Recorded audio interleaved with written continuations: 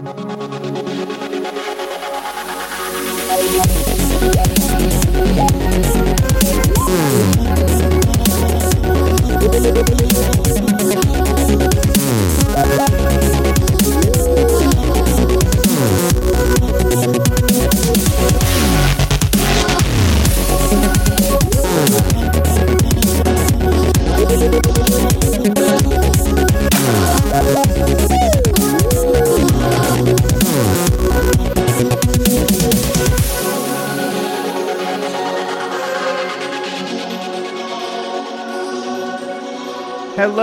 and welcome to Open Minds UFO Radio.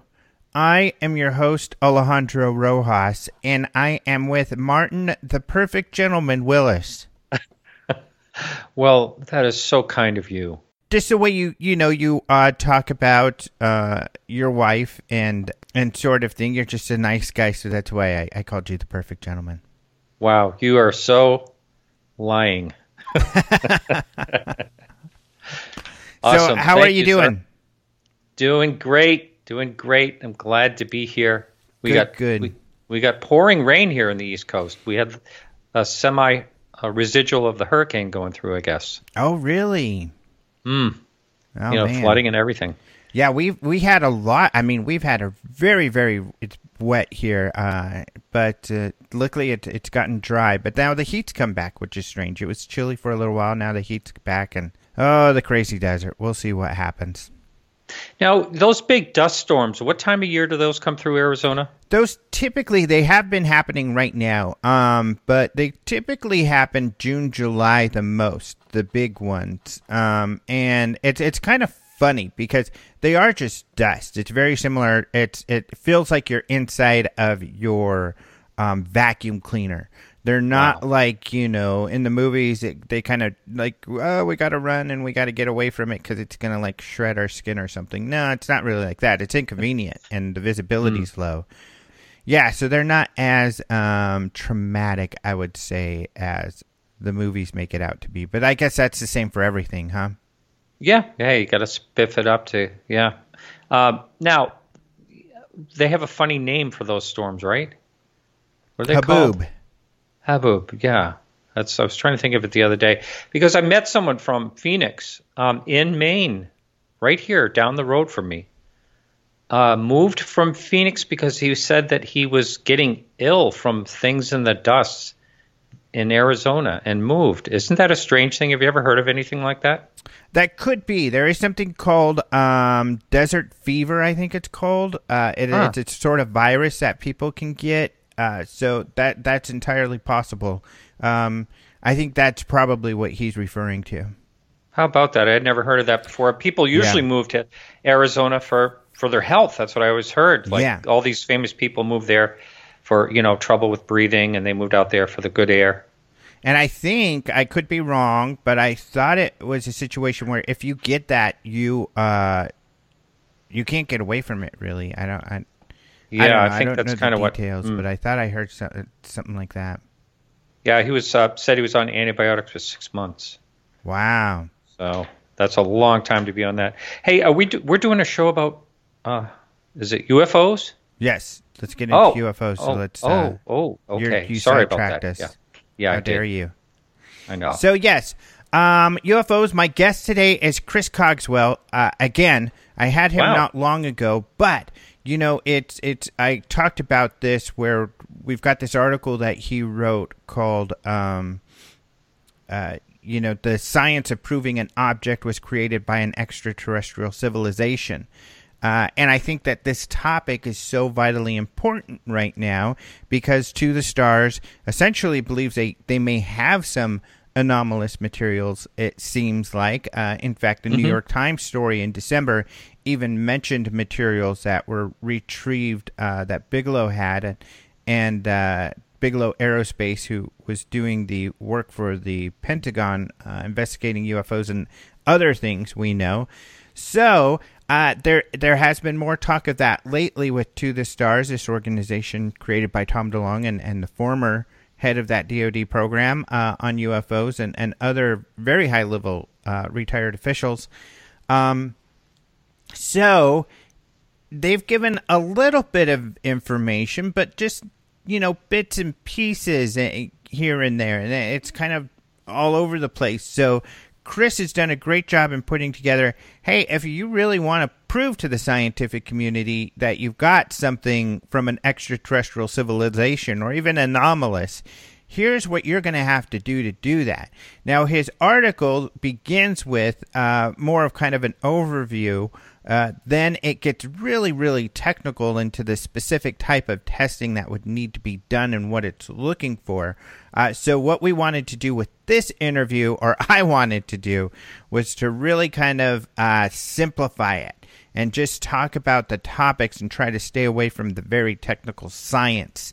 And I'm glad we did, because he brought up, and we thought of a lot of different scenarios that could affect what may happen with this material, whether it's not proven to be something, or it can't meet that really high bar that's going to be met, that science will put before anyone trying to say that they have something like this. And even if that bar is met, what could potentially be some of the issues around that. So, again, I mean, it's a great conversation. So I really, really enjoyed it. And this is kind of exciting, too. So my George Knapp interview, I made a transcript of that podcast, and I put that online. Yep. And that's getting very popular. It's creating a lot of discussion, which I thought it would, because I thought it was a great interview. He revealed a lot of stuff.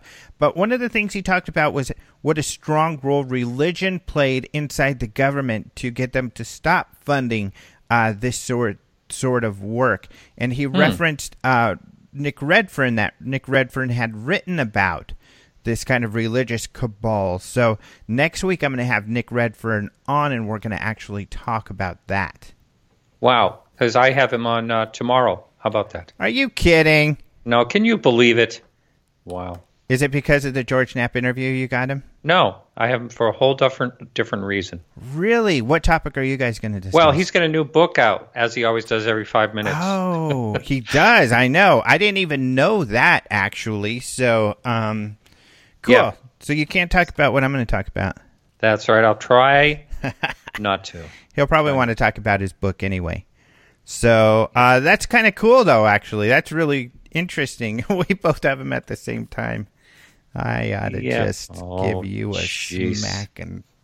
Oh, well. Again, yeah. But that's cool. It's actually cool. No more Gentleman Martin. Yeah, no more gentlemen. But it'll be neat because we'll be talking about different topics. And Nick is a wealth of information. Of course, he's belting out those books on a regular basis, so it'll be great to talk to him. Plus, he's got that great English accent, as you say. Sounds even smarter. Yeah. Although that seems to be fading. Because now because Nick, of Texas, Nick Redfern and Nick Pope, both of the kind of UFO experts from the UK, are here in the United States now. Right. Mm-hmm. I think Nick's in Texas, right? I believe. Redfern? Yes. I think you're right. I'm pretty sure you're right. Yeah. So this will be fun. Great shows coming up for the both of us. That's right. But before we get into our interview with Mr. Cogswell, Dr. Cogswell, let's go ahead and talk about some UFO news. All right, and I'll get us rolling. So on the Open Minds today, I noticed UFO headlines. The first thing I opened was the title to this is No Place to Run. Loch Raven Reservoir's Forgotten UFOs 60 years later. So just a couple of days ago, on October 26 was the 60th anniversary of a UFO sighting that I had never heard of, and it's really quite fascinating. Yeah. So, and I love these, these substantial cases that that they just keep coming up, and they're really interesting. So it was around midnight on October 26, 1958.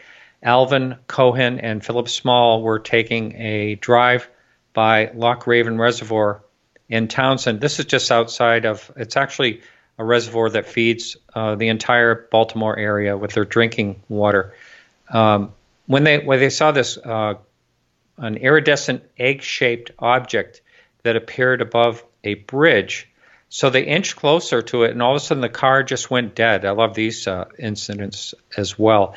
No headlights, no engine, no nothing. So the entire electrical system just went down on them.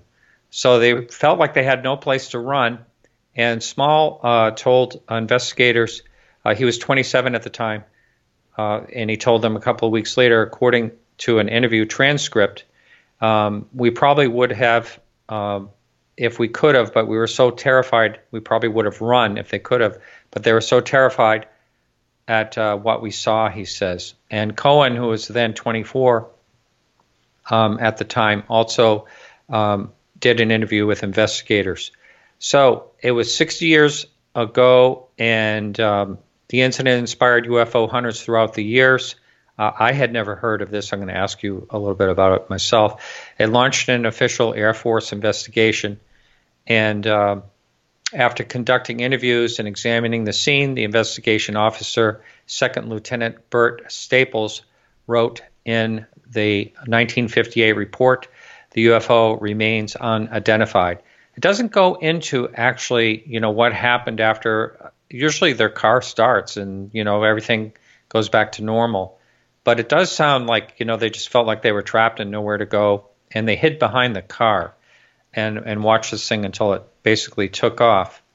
And so there is a professor. Now, I have not heard of this gentleman either. And his name is Greg Ehagan.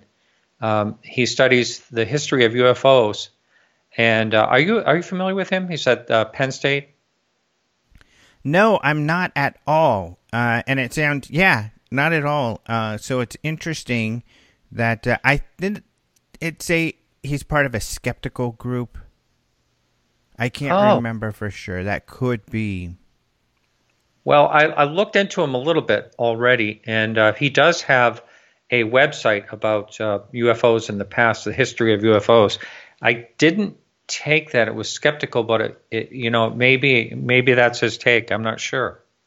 He talks about them through the 40s and through the 50s mostly. Interesting. Yeah, it looks like he's written for Air and Space magazine.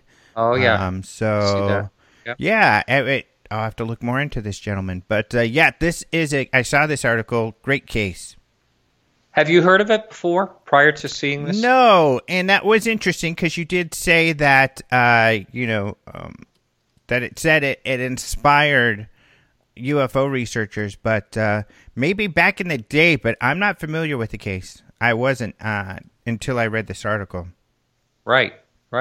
So, yeah, and, it doesn't really talk about much of the aftermath with these two witnesses, really.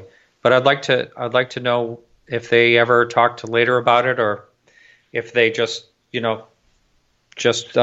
away from it like a lot of people seem to do. Mm-hmm. Yeah, it's because there was a heat wave too. I forgot to mention that there was a noise, and when this thing took off in like a heat wave that they could feel, and they went to St. Joseph Hospital to try to determine if there was any kind of radiation burns or anything. And there was some change in color, but nothing, I guess, that had to do with radiation. Mm-hmm. Almost like a tan he had, I guess. Mm-hmm. A sunburn or something. Right, kind of like Close Encounters, but that has been reported before, which is really interesting. Right. Yeah. In fact, there's a case like that is in the Hunt for the Skinwalker documentary. Have you watched that yet? I did. Yes, I did watch that. Yes, you remember that. I'm not remembering that. I think I'm... That was the Native American lady whose neighbor... Oh, yeah. Yes, I do remember. He later died of, I think, cancer, and she felt that may have been what it came from. But, in fact, she was, emotional when she talked about it. But, right. That is, And the Cash Landrum case, but that that could have been a radiation. Yeah, but that could have been a craft, a man-made craft in particular. And then, of course, we're our our buddy Lee Spiegel, nobody got burned, but they got beamed by some sort of light as well when he went to go look at his North sighting. Carolina. So, I mean, those cases are baffling because that's very credible. I mean, how can you mistake some beam of light hitting you, especially one that causes some sort of sunburn? And really, really weird. Yeah. Yep, you can't explain that one away too easy.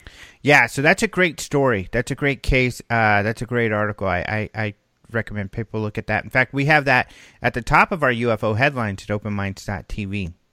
Yeah, and I was lazy, so I just clicked on the first one and that's told good. the story. That's great. I put it is a good one. Try to put the best ones at the top.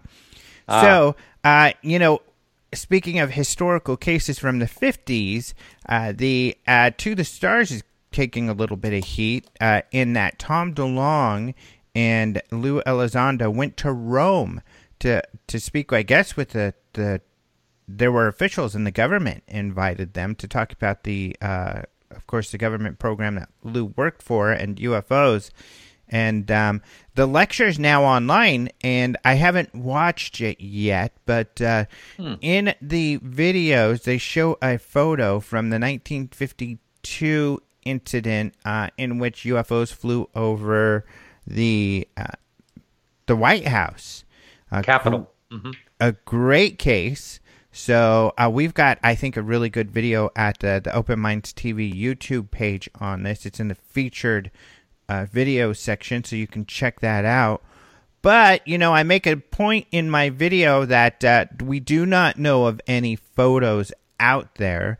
The ones that are out there, the popular ones, there's one that was a recreation by a television show, and the other one is actually flares, light flares. Well, that second picture they put in the lecture, and they said this was a real photo from the event when it's not.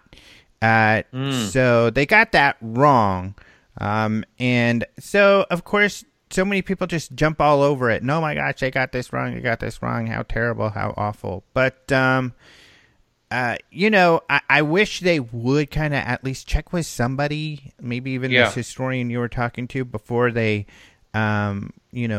include stuff like that to vet it. But they thoroughly made a mistake. In fact, NICAP has an article about the analysis of that photo, which is great to demonstrate. They're definitely flares inside the camera.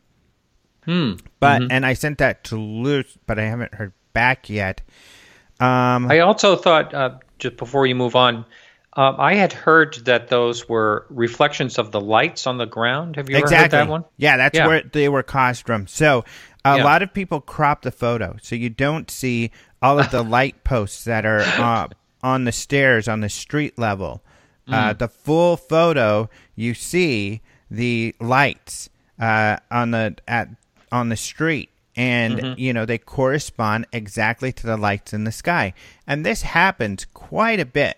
Right. It's a common issue where people mistake. They take a picture and they see lights in the sky, and they're like, oh, my gosh, a UFO picture. Little do they know that they're actually flares essentially caused reflections inside of the camera and the lens caused by bright lights when you're taking a dark kind of scene.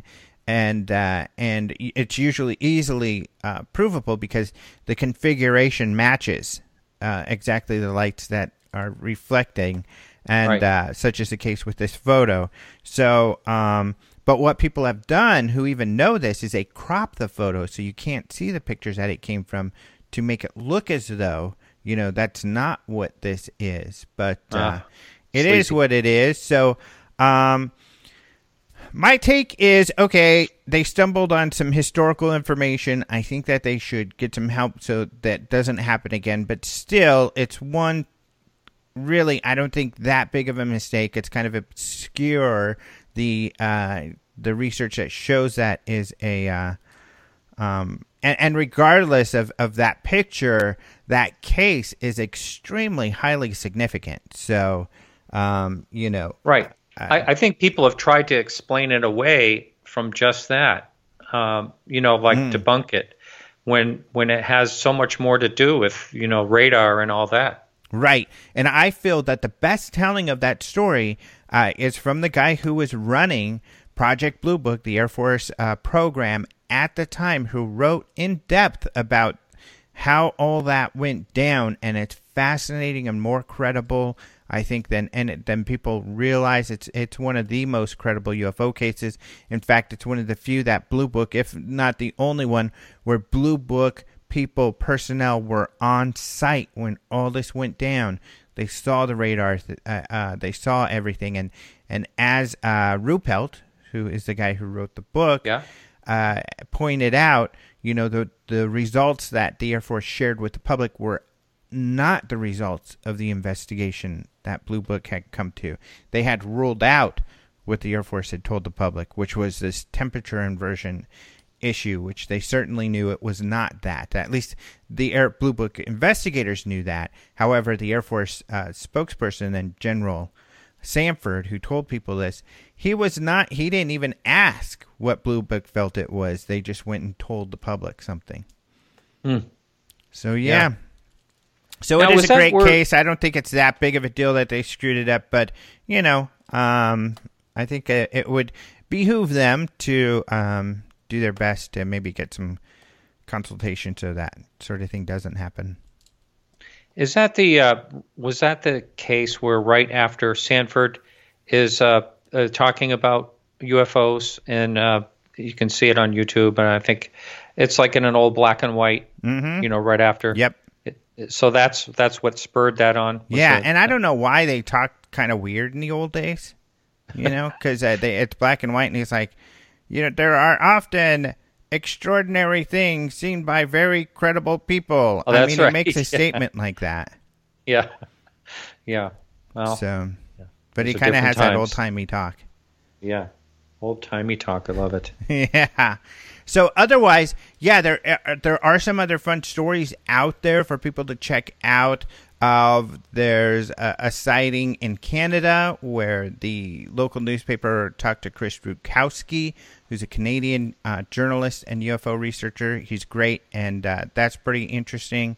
But, one of the things I really like is, and it's pretty funny, is this tugboat abduction memorial. Oh, yeah. So this popped up, and in the Battery, they say. So if you're in the area, it's near the Statue of Liberty. It's at a tugboat dock, right? Yeah, in New York Harbor. So it's this statue of this tugboat guy, sailor, and this alien. He's leaning next to an alien. And it talks about this event that had taken place where this tugboat saw a UFO during the 1977 blackout and then disappeared. And so this is a whole memorial to it. There's even a video where these people were holding a parade and are doing these cruise for this. And at this memorial, you see this statue, and behind it you see the Statue of Liberty. However, it's not real. It's actually an artist who put this all together, so it's an art installation. It's going to be up there for a month or so. So definitely, if you live in the area, New York City, or you're going to be visiting, go take the Stanton Island Ferry, because that's a free way to go see the Statue of Liberty, and then also go pass by and see this thing and take some pictures for us. But it's cool. I love the poster, and I love the idea. I love the statue. The only bad part is it's only a matter of time before people start taking these images and making YouTube videos and claiming that this incident really occurred, which is unfortunate, because that's going to happen. Yeah.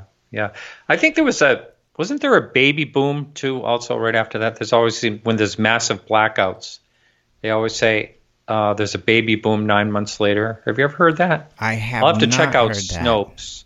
That. Yeah. Snope that one, because that sounds kind of dubious to me, my friend. Well, nothing else to do. A blackout, I guess. I don't know. Well, you got to watch out for looters and stuff. I guess they had a lot of looting and everything when that happened. Yeah, that always does happen. But we are out of time, so we've got to go. Aren't we? Yes. Wow. Thank you so much for joining us, Martin. Of course, you can check out Martin at Podcast UFO. And tune in for Nick Redfern. Yeah, with Nick Redfern. And we'll be right back with Chris Cogswell after this short musical interlude.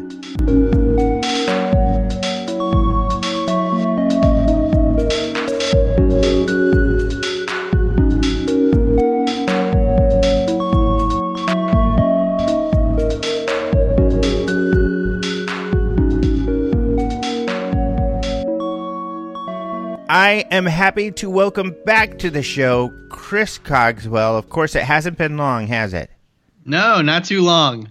But the reason is I think the article you wrote is pretty much, I mean, if To the Stars is claiming that they are examining anomalous material, that they haven't said the word extraterrestrial really, but I know that's kind of what they're thinking.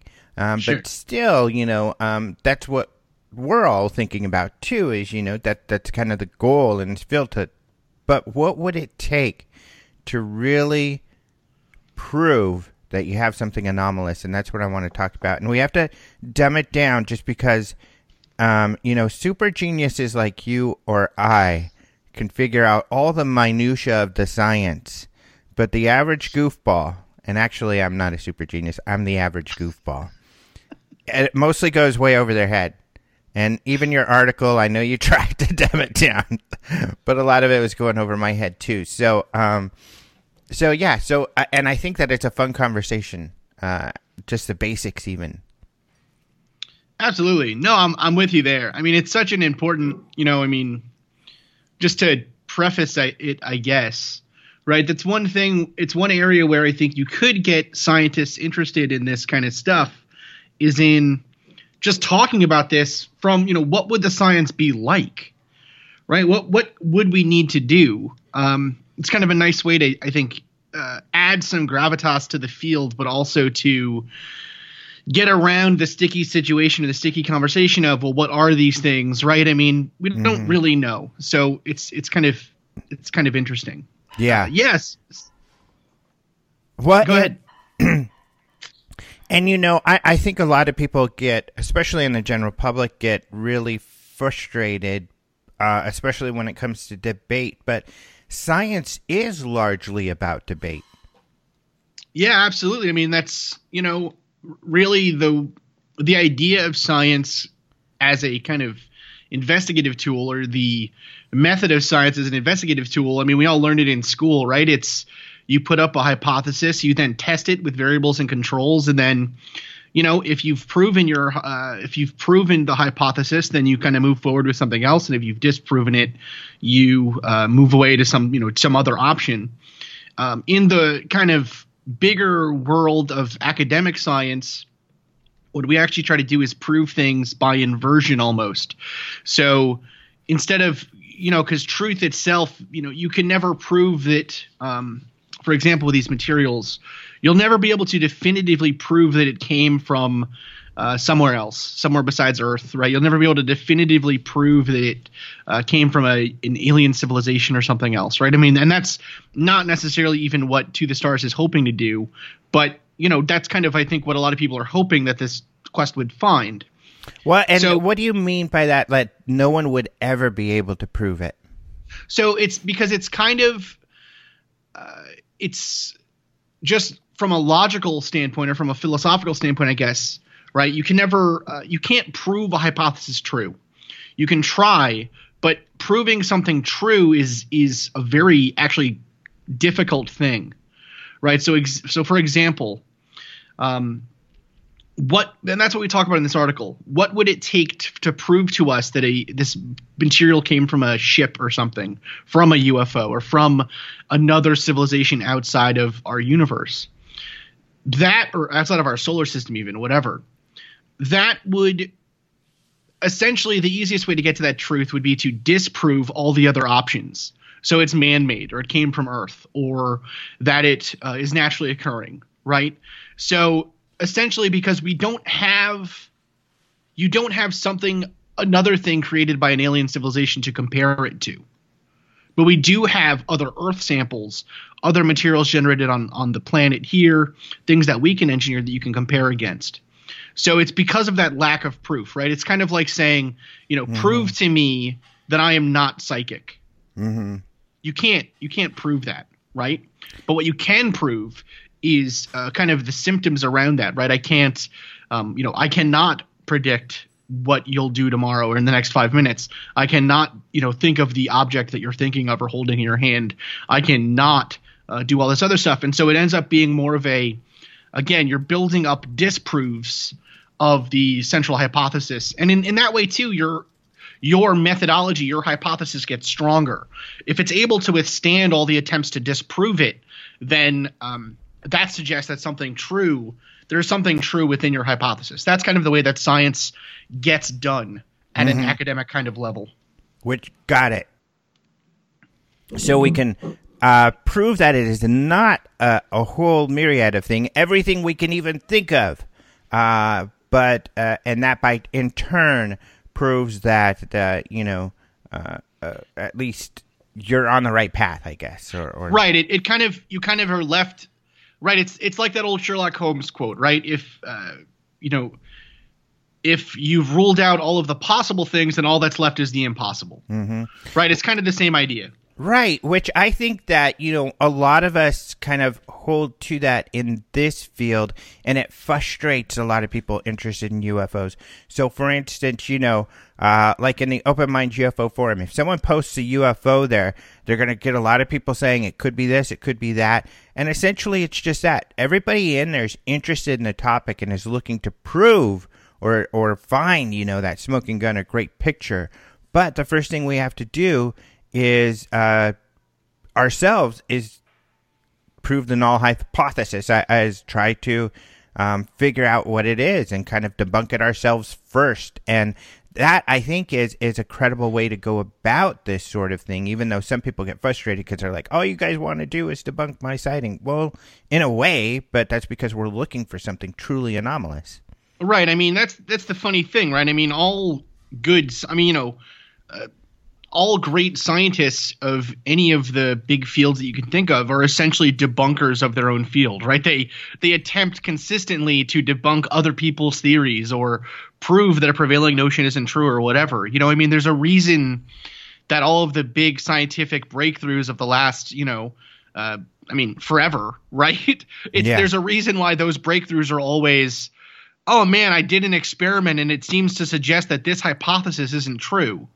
Right. It's never, it's essentially you try to break your field until you get to something that does break within it. And then you're like, well, okay, so then what does that mean? How does my field have to change to really progress and account for this new piece of physical evidence or this new piece of data that we have? So, I think there is something to be said about keeping an open mind and being what's the word? When a physicist decides that they are going to try to create an experiment to debunk or break the idea of the speed of light or try to find something that breaks open, general relativity or something, they're doing it with a true love of their field, right? They're doing it with good intentions in mind. Mm-hmm. So I think that there is a distinction between, of course, someone who is well-meaning in the field here of, say, UFOs or whatever anomalous phenomena, and someone who just wants to, just wants to tear it down, right? There is a distinction there, but there also is a significant distinction between, people that take in new evidence and try to find those good pieces and people that are just so open to everything that, you can't really pragmatically move forward with any kind of good investigation. Yeah, and I think that is what makes this conversation right now, to me, so exciting, is that I feel that, more legitimately, we've moved into the realm where this field has the possibility of potentially, at least we're moving into the stage where now it's time, I think we can really... there's an organization with the resources to do some real legitimate, if they do it right, which hopefully they will, and they'll be criticized, but it'll be more of a mainstream process. There's enough visibility here that whatever results they come to are going to get some mainstream criticism and go through that process of, okay, you think you've got this, but now it's time for all the skeptics and the real scientists, the other scientists come in and start to bash it, or at least process it, really, and figure out if they're really onto something. And that's what's exciting. So we need to, I think, educate ourselves as a community then to know what to look for. And that's what I think your article is really helpful.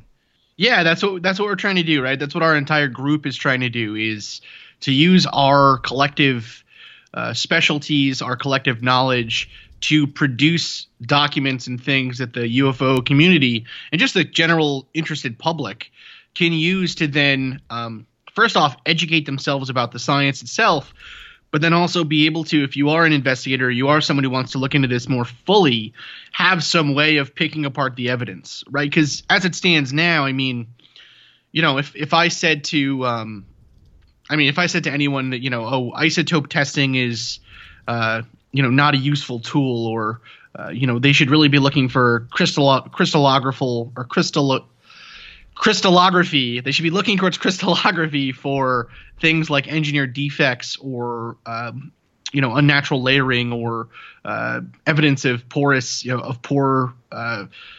engineering or alterations. Neither of those things are really something that the public can pick apart and understand, or even have an opinion on, because it's out of the common sort of lexicon, or out of the common view of most people. They just have never studied that stuff, right? It's not even taught. It's not taught at, even the high school level, let's say. So, it becomes so rarefied that it really is impossible to distinguish between good academic science and kind of, not so good or academic science that maybe is going to be rightfully, picked apart by well-meaning scientists. Mm-hmm. Exactly. So, and that point is really important as well, rightfully, because it is rightful. It's not a conspiracy. It is them doing their job and being the gatekeepers to make sure that, we adopt good science, because bad science can be dangerous. And that's the process we want it to go through, because if it survives that process, then really you've got something where you've got, something that's a big deal.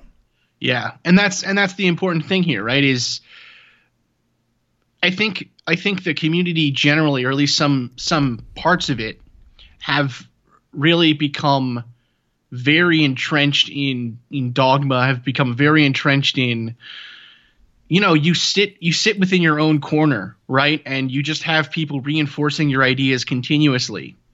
And that doesn't get you anywhere. You just end up agreeing with the same things, right, over and over again. And so, I am very hopeful, actually, that the work that, say, To the Stars Academy is doing will kind of allow for more of us, irritants in the oyster, right, to come in and maybe, come up with something really valuable in the end for this field and for the public generally. I mean, it's I think very interesting. I think healthy debate is good in any field. I mean, I always tell this story to students that talk to me and whatever, right? But I have been to academic conferences that have, nearly devolved into fistfights, right? Like science is not science is just as rambunctious and just as heated, or it can be, as any other field where people are getting together and debating, right? The difference is that in science, generally, you will come to some piece of evidence that then proves one side right over the other, and then the other side has to eat humble pie, right? So it's interesting here in this field. I think there's really not been very much acceptance by the general community, or the parts of the community that are vocal when things aren't true or proved to be wrong or whatever. And so this, at least, is a concrete thing. They're pointing out, this is the test we're doing. This is what we're trying to do. It is something provable, Finally, right? It's so I think the methodology or the idea behind it is right. I'm just in this article, like I said, not certain that the testing protocols that have been at least suggested in the public so far are going to be adequate. I don't know if they're going to be enough. Mm-hmm. Which I think that's important too, at least for those of you who understand this sort of thing. Because, for instance, the SCU, which I think we're both part of, Scientific Coalition for Ufology.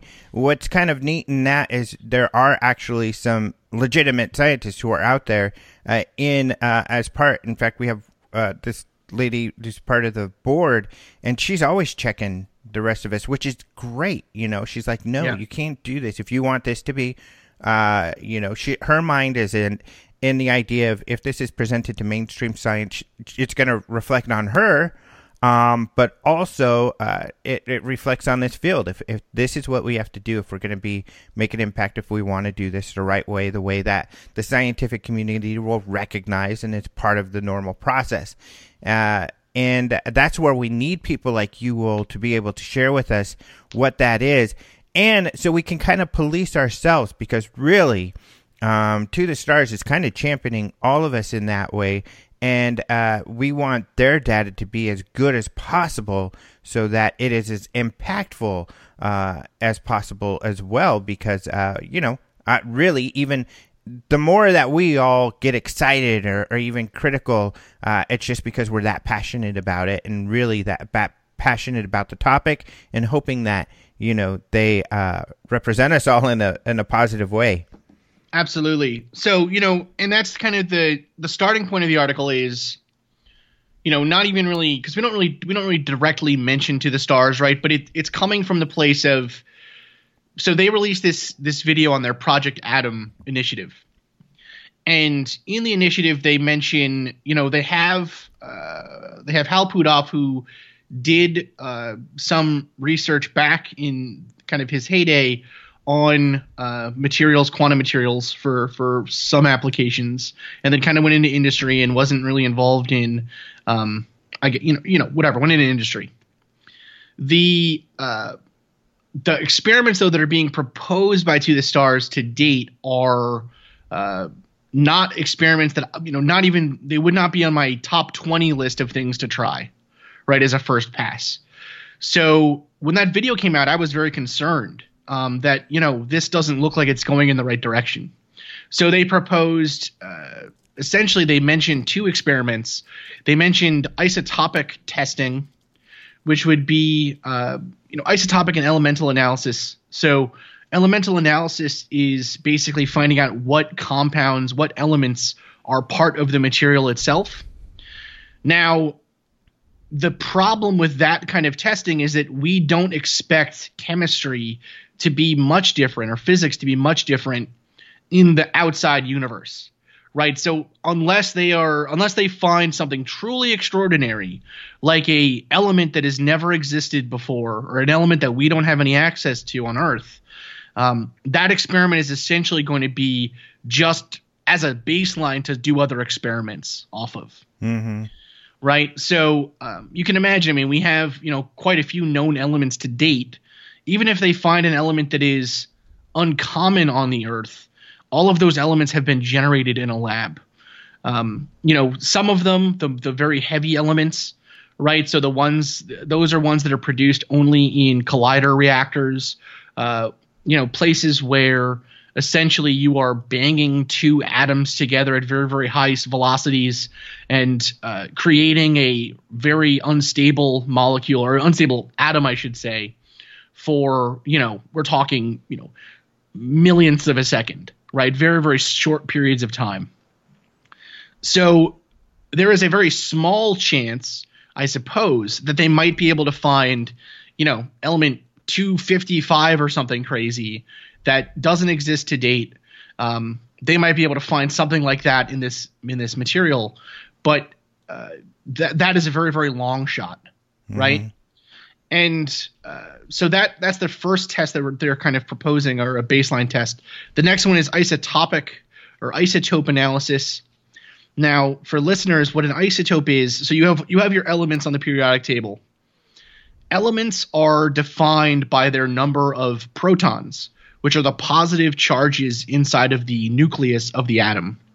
And the atom, you can imagine it's like a center, which is the nucleus, a very, very small center that is composed of protons, which give it its positive charge, and then neutrons, which are only mass. They have no essentially, they're like a glue that holds the nucleus together. And then you have the outer part of the atom. So around this nucleus is floating or kind of whizzing by constantly a cloud of electrons. And those electrons are in kind of discrete areas of probability where they can float around, thanks to our understanding of quantum mechanics, right? But those electrons are negatively charged and essentially have no mass. So the atom itself, or the element, is defined by the number of protons. So if I have one proton, no matter how many neutrons or electrons or whatever, I have a hydrogen atom, right? Okay. What an isotope is you have more or less neutrons. So for example, you might have a carbon atom that has 12 neutrons, and you would call that carbon 12, right? You might have a carbon atom with 20 neutrons. You would call that carbon 20. And so each of those isotopes are, depending on the ratio of neutrons to protons in the nucleus, they're more or less radioactive, more or less stable, essentially. On the planet Earth, we have average values of isotopes that exist, just from radioactivity, just from the way that the planet was formed, all this other stuff. One area that isotopic testing, I guess, has been used is in the analysis of meteorites or asteroid pieces. So a piece of debris falls to the Earth. We test it. It has isotopes that are out of the range of normal amounts on the planet Earth. And so we suggest that it must be a meteorite or it must be from space. That is really the only thing that an isotope test can tell us, is whether or not the material is like Earth samples or unlike Earth samples. Now, the problem for groups like, say, TTSA or other groups that do this material analysis is that the range of isotopes found on the Earth's surface are varied significantly. So just because you have a certain kind of fingerprint, it's not like a fingerprint, let's put it that way. It's more like a range of values that are possible to exist on Earth. So isotope testing is essentially kind of a grab bag. It's, if you took a sample of soil from an area near a nuclear reactor or a nuclear explosion or something, or like say Chernobyl, let's say a nuclear release, that would have a significantly different isotope profile than than a similar sample of dirt in Connecticut, right? And the sample in Connecticut would be significantly different than the isotope profile you would find in a sample in Nevada, because of the radioactive weapons testing that was done there. So it requires a lot of nuance to analyze these isotope tests. And so just saying to the public that this isotope profile didn't match our sample that we used as our control test, that doesn't really mean it doesn't do a lot of good for us, because unless it's, again, so far out of the range of possibility that we don't know of it existing on Earth at all, right? It's really not going to do us much good. It's not going to be a valuable piece of information. All right. Well, we are out of time, but essentially what you're saying is that's just not definitive of a test. Exactly. Gotcha. Okay. Well, we've got to go to break. So if you're listening on the radio, you'll hear a commercial break. Those of you listening on the podcast will hear a short musical interlude. I hope you enjoy it. It's actually from a gentleman named Systematics. He created the music just for the show, or I think he allowed me to use anything from the CD he did, but he was a listener. And I don't know where he is. So Systematic, if you're still out there, I know your SoundCloud page is gone. I'd love to talk to you and catch up, say hi. But anyway, we will be back shortly with Chris Cogswell.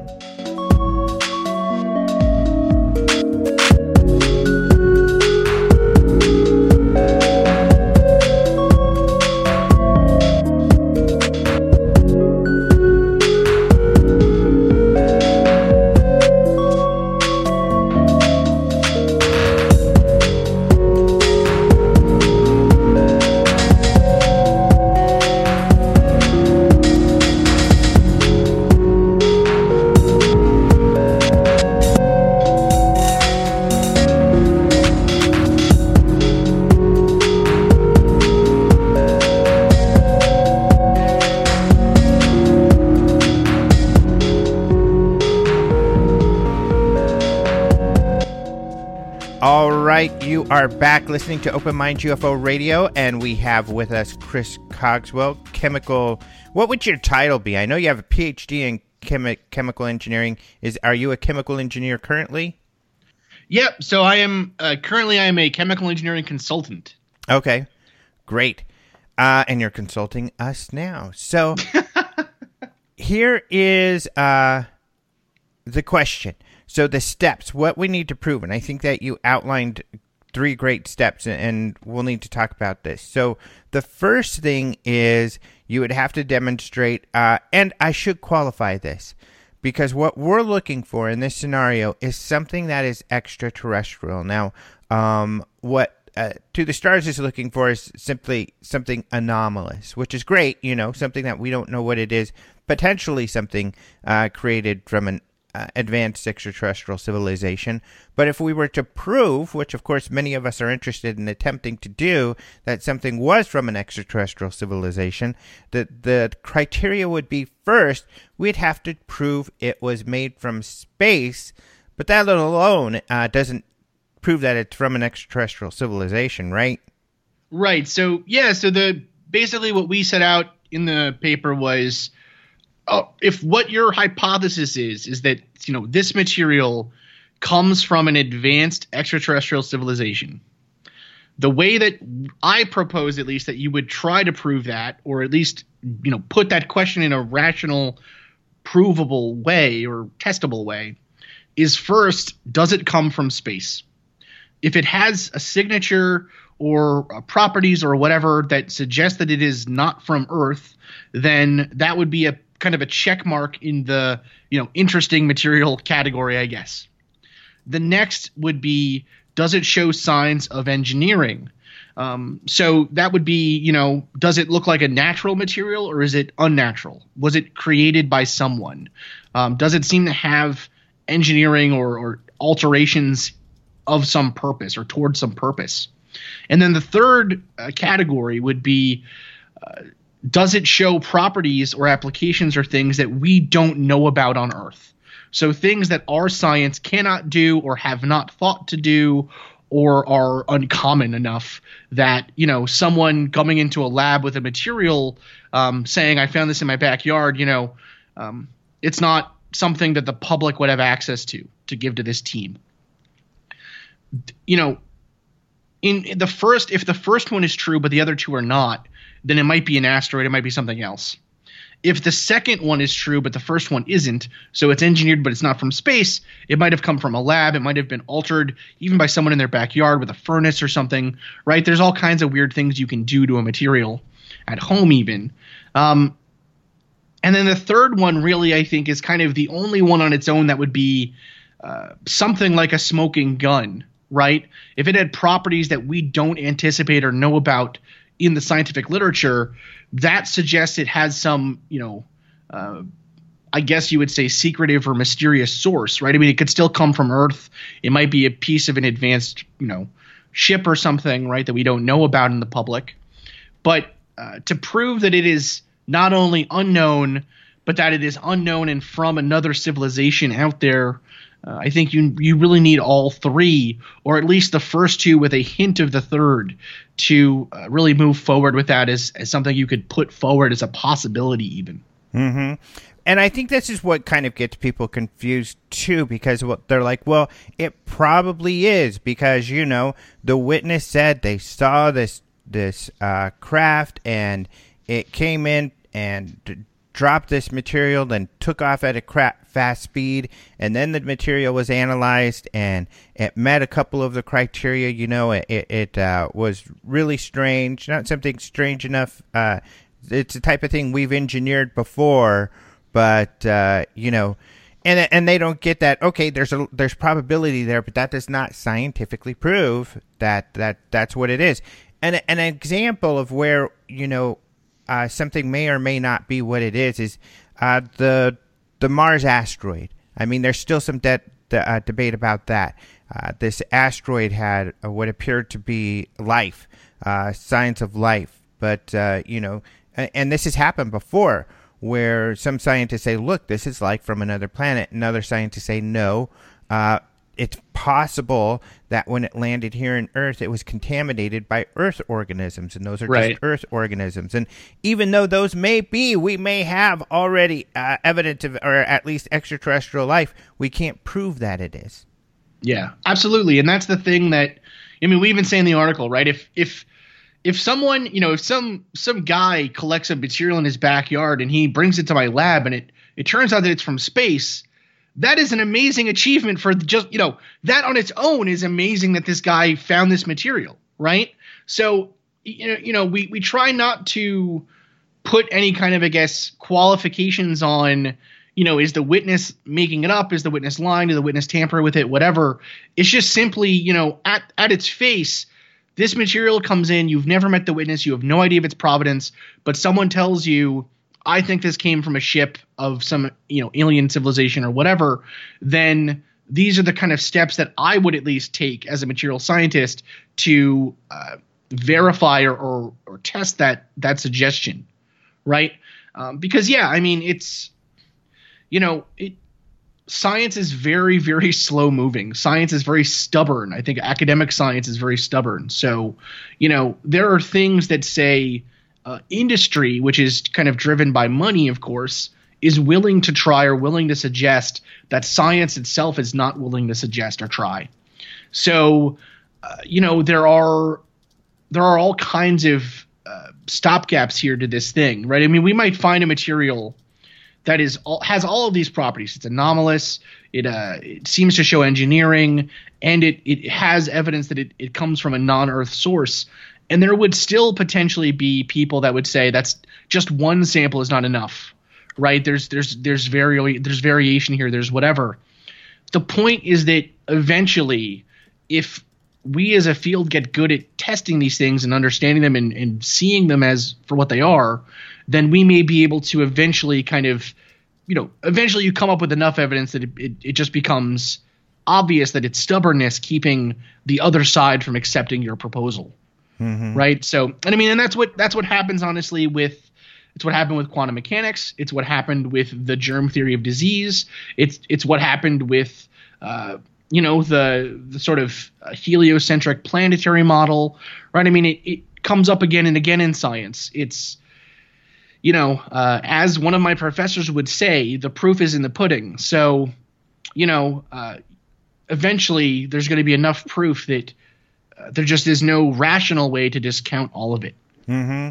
And with this arena, we've got a little bit higher of a bar than your typical scientific area, and I think that's because of what Carl Sagan said. He put it well, that extraordinary claims require extraordinary evidence, and this would be an extremely extraordinary claim.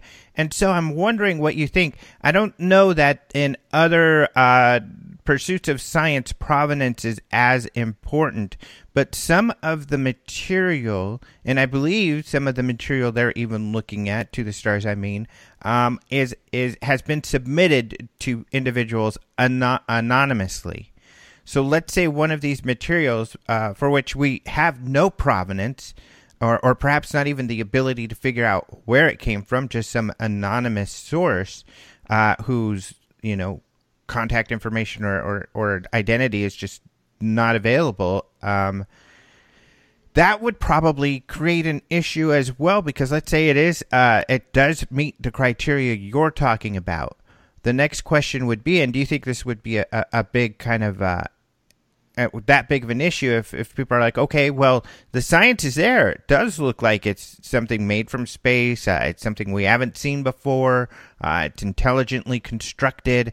We don't have the technology for this and don't know of anybody doing this. However, we don't know where it comes from. I actually don't. I don't know if it would be. So for the initial premise, which is that this is a material that suggests that it is from an advanced place or an advanced company, a civilization, whatever you want to call them. The provenance of the material, where it came from, would not, I think, matter as much in that sense. Now, to dig deeper, to kind of, sharpen the pencil, I guess you'd say, on where the source is. So, for instance, let's say we do find that a material fits all these criteria, right? So it's engineered, it has properties we don't know of, and it seems to have suggested that it comes from space. That now opens up a whole can of worms because, okay, well, it fits all those criteria. Just because it is properties or things that the public doesn't know about doesn't mean that it is things that no one on Earth knows about. Mm-hmm. That there isn't some, this is from a company somewhere, right? This is some advanced propulsion system made by the government or, what have you, right? And so I think that if we are able to pick that apart, though, and determine sort of, where this technology points to, then I think we would be able to, in some sense at least, begin to analyze, okay, there's only this many, so for example, let's say we find that the material does seem to be engineered. And what I mean by that is it has structure and properties that go together in a way that are unnatural, that would not normally occur. Now, one issue that I think the public has, and this is, I think, potentially a trap that To the Stars is falling into, at least as far as I can tell from the stuff they've put out, is that the range of possible structures or things that we have found naturally occurring on the planet Earth are immense, right? So materials are, they mention often layers. I happen to have done my PhD research on the creation of layered materials for nanoengineering for various applications. Layered materials show up in nature all the time. Layered oxides, we have oxides, we have clays that are naturally layered that seem to have kind of odd layering that you wouldn't expect, but that are, again, completely natural. There's all kinds of things that might look like engineering that would not actually be engineering. And that's why it's so important to do kind of the gamut of tests that we run through in the paper. Or at least in my opinion, it is important to run through those tests. However, let's say, for example, we find out that this material appears to have been built atom by atom. Now, there are a lot of labs actually doing research like this. It's called atomic vapor deposition. There's all kinds of other sorts of names for it, but the general idea is you have an ultra-high vacuum chamber. So essentially, one or two atoms inside of this container. You then shoot a plasma beam of individual atoms at a surface of a very well-polished, well-cleaned material, and you can force those atoms to grow on that surface in a way that is directed by you, the engineer. Now, this kind of work is obviously difficult. It is very time-consuming. It's very kind of nitpicky in what you have to do. But essentially, you can build a material that's never existed on the planet before because you can direct the crystal structure of the material. If we find, for example, then, that there is evidence of a perfectly generated crystal in that way, there's only a couple of places on the planet Earth that we would expect it to come from. Mm-hmm. And so that in itself gives us a clue as to who has created this or where it's come from or whatever. Right? So, and I mean, I'm sure your listeners are thinking now to themselves, well, I think the list of suspects, if it is something like this that hits this thing, would be, very wealthy companies, wealthy nations, places with significant scientific knowledge or facilities, backgrounds, what have you. And I think all that is true. So in that sense, that's where the question of where did the material come from, who is this person that gave it out, that's where it is going to be important. But ultimately, some of these materials, there might only be, one or two people on the planet that have ever generated them in a lab. Mm-hmm. Right, and that adds also, what if it is a material where people go search for whether or not this technology exists, but a corporation or even a government contract, or just a corporation doesn't want to share. It's still a secret project. It's still something that they are not sharing this proprietary technology that it exists or the nature of it with the public. So they don't want to come forward. Now, what's fascinating is if once we discover a material like this, the cat is out of the bag, mm-hmm. right?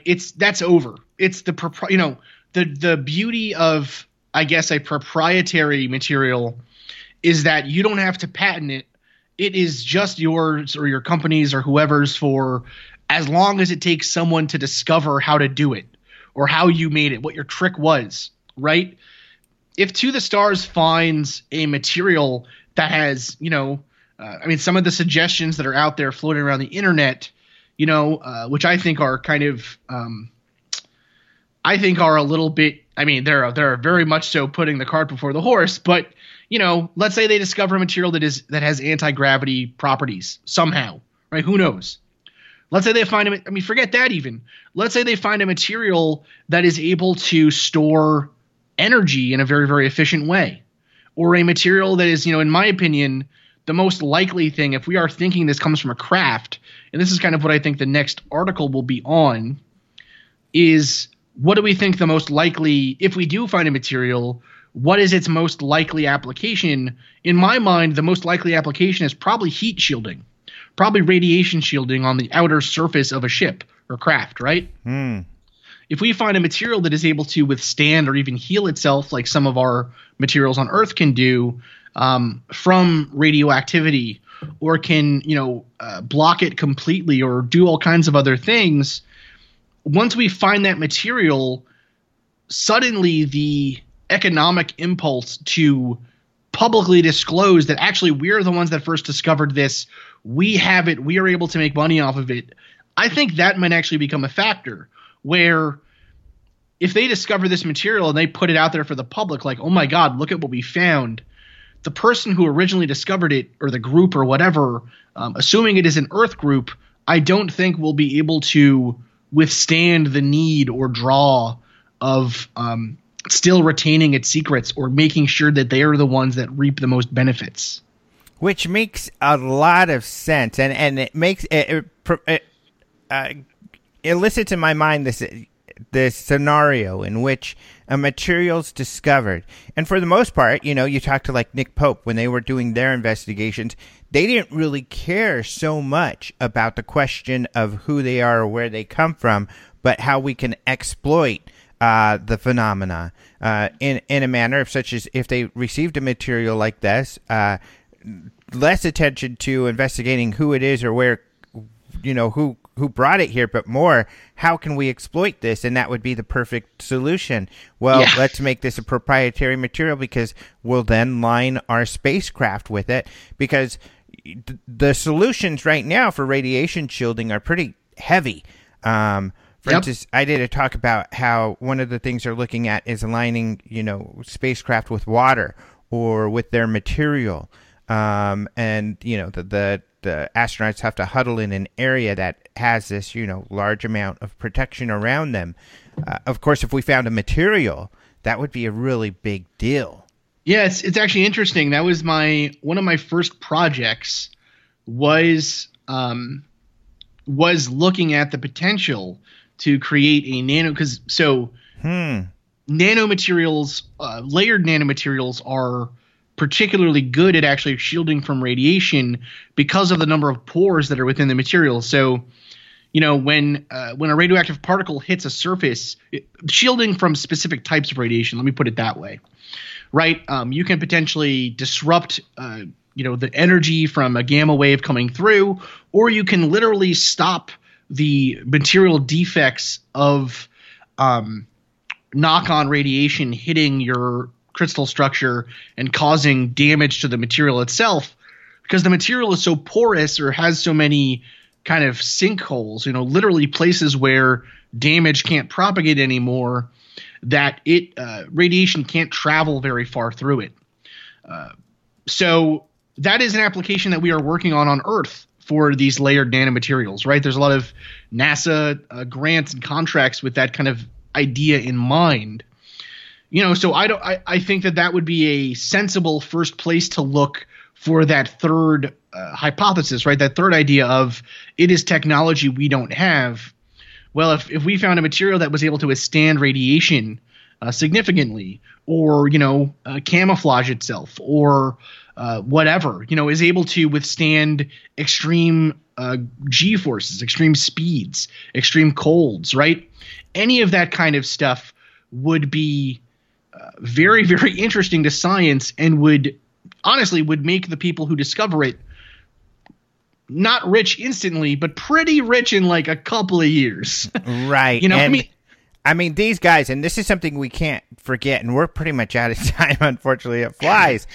These guys have connections at the highest level. Chris Mellon, the last name Mellon is the Mellons. So when you're talking, Mellon banking and, this is big time. So these guys have, and I think that's going to be a good thing too, because anything they do is going to get attention. So, they are heavily connected. But again, absolutely. They're also connected with industry. So someone could tell them, hey, you know what? We could make millions off of this and build spacecraft. So that's where we'll see what happens. A lot of super interesting ideas. This conversation's so fun, partially because it's not as pie in the sky as it used to be. Now we're getting to where some of these scenarios that we're talking about may be things we're confronted with soon. So you are doing your podcast, Mad Scientist. Your logo is perfect for this time of year. Thank you. Yeah, it's pretty good. But is there anything you wanted to plug, I guess, before we've got to end, and we're just going to have to carry on this conversation in a future show that we'll make sure is not too distant in the future? Yeah. So our kind of collective of people continues to do work. If you are interested in helping out in some way, interested in getting involved potentially as a scientifically minded person or an academic or whatever, shoot us an email. You can reach my personal email. It's chrisfcogswell@gmail.com. And that's it. Be on the lookout for more articles. All right. That's funny. My Gmail is my first name, middle initial, last name all together as well. It's a good one. Yeah, it is. Great minds. Man. Exactly. Just like I talked about earlier. But actually, I'm the goofball. So thank you so much, Chris, for joining us again. We'll talk again soon. Okay. Sounds good. Thank you so much to Chris Cogswell for joining us once again on the show. Don't forget to check him out on his podcast, the Mad Scientist podcast. Very cool. You'll see it because it's very appropriate for this time of year. It's this pumpkin with this like smoke coming out. Very cool, jack-o'-lantern type of thing. So check him out. He's great. I also want to remind you all that I've got my live show on YouTube going on every Thursday at 6 p.m. Arizona time called UFOs Seriously Live. So check that out. I go over UFO news and some of the other space stuff that I'm writing about, and I answer questions from people in the chat. Also, a lot of conversation about all of this news goes on at the Open Minds UFO Facebook group, so join that. It is a closed group, but just ask to join, and we'll get you in there. It's just closed so we could kick out all those boneheads who, you know what it is, those trolls who just kind of derail the conversation. We want constructive conversation going on there, education and helpful discussion. You know, it's possible to discuss things we disagree on civilly, believe it or not. You can also go to openminds.tv and, of course, find all the news. And you'll see a link to my Patreon there. And at that site, I'm linking some of the other stuff that I'm doing. So, for instance, I have a new YouTube site called The Alejandro Advantage, where I'm kind of doing some space videos and other stuff. So check that out. And, of course, check out the UFO Congress at ufocongress.com. We've got more information going up there, but actually there's another YouTube channel for ufocongress.com where we've got more UFO lectures going on. And of course, on our video on demand, you can watch hundreds of lectures, including we have all of the 2018 lectures up there, so you could check that out. And then finally, openminds.tv is where you're going to find all of this stuff. So go check it out, and of course, follow us on social media. Otherwise, I want to thank everybody who helped out the show. Of course, thanks to our guest, Chris Cogswell. Don't forget AlienCon. I want to thank them. They're going to have me speak at their event coming up here in Baltimore, November 9th through 11th. You can find out more at AlienCon, thealiencon.com. And I want to thank Martin Willis for joining us with the news at the beginning. Check him out on Podcast UFO. I want to thank Systematics for the bumper music, Caleb Hanks for the opening and close music. You can find out more about him at openminds.tv on the Open Minds UFO radio page. And finally, I want to thank you, the listener, for being here all the time. If any of you live in the Baltimore area and you're going to be at that conference, be sure to come by the UFO Congress booth and say hi if you're able to attend one of my lectures. It's going to be a lot of fun. So thank you all so much for joining us this week. We've got a great show next week with Nick Redfern. Until then, adios, muchachos.